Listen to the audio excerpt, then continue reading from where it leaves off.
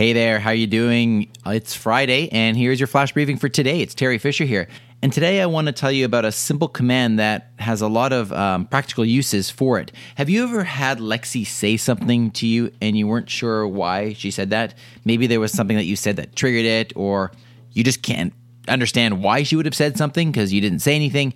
Well, there is something that you can do to figure out why Lexi said what she said, and it's simply using this command. You say, Lexi, tell me what you heard.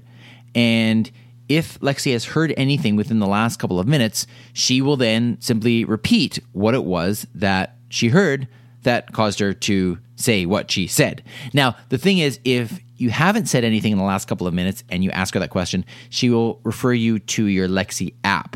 But if you had said something recently, then she will just simply repeat it back to you. And it's actually quite interesting because if you get a response that you weren't expecting and you're wondering, that was weird, why did she say that? Then just say that. Lexi, tell me what you heard, and hopefully that will help you out. Before I sign off, I do want to give one more shout out today to another person that left a review for the flash briefing. And today, that shout out goes to, there's an initial M. Flork. I hope I pronounced that right. I'm sorry if I did not. And the review says, 5 stars, great daily listen, fun to listen to, informative, clever, and interesting. I enjoy listening every day. Well, thank you so much for that review.